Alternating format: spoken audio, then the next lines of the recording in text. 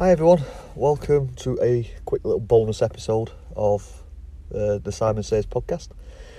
I've literally just come out of the cinema watching The Rise of Skywalker, and I've just thought I'd give you a quick spoiler-free review.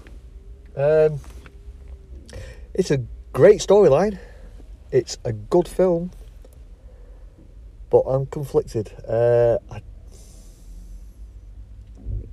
I've avoided as many trailers as I can. I watched the very first one, that was it, and avoided anything on social media today. But I feel like I did when Force Awakens came out. It feels very,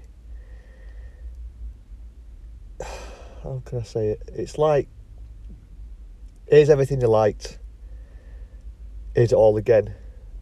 It's slightly different order, with a storyline running through it to end the Skywalker saga.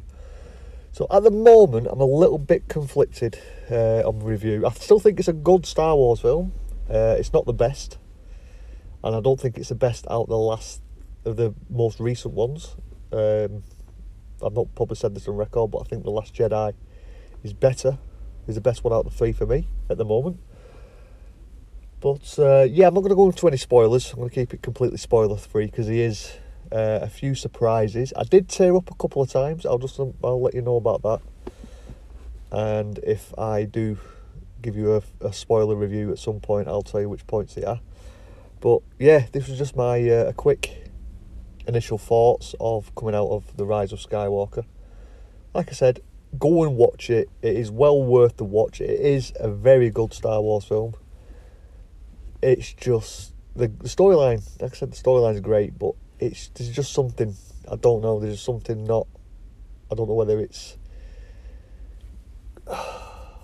No, it'll go into spoilers if I start talking about it that way. So with that, guys, I'm just gonna throw this out there so you can have a listen.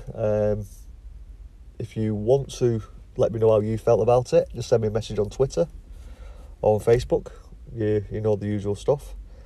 And I will speak to you again soon, guys. This podcast is part of the After Dark Podcast Network.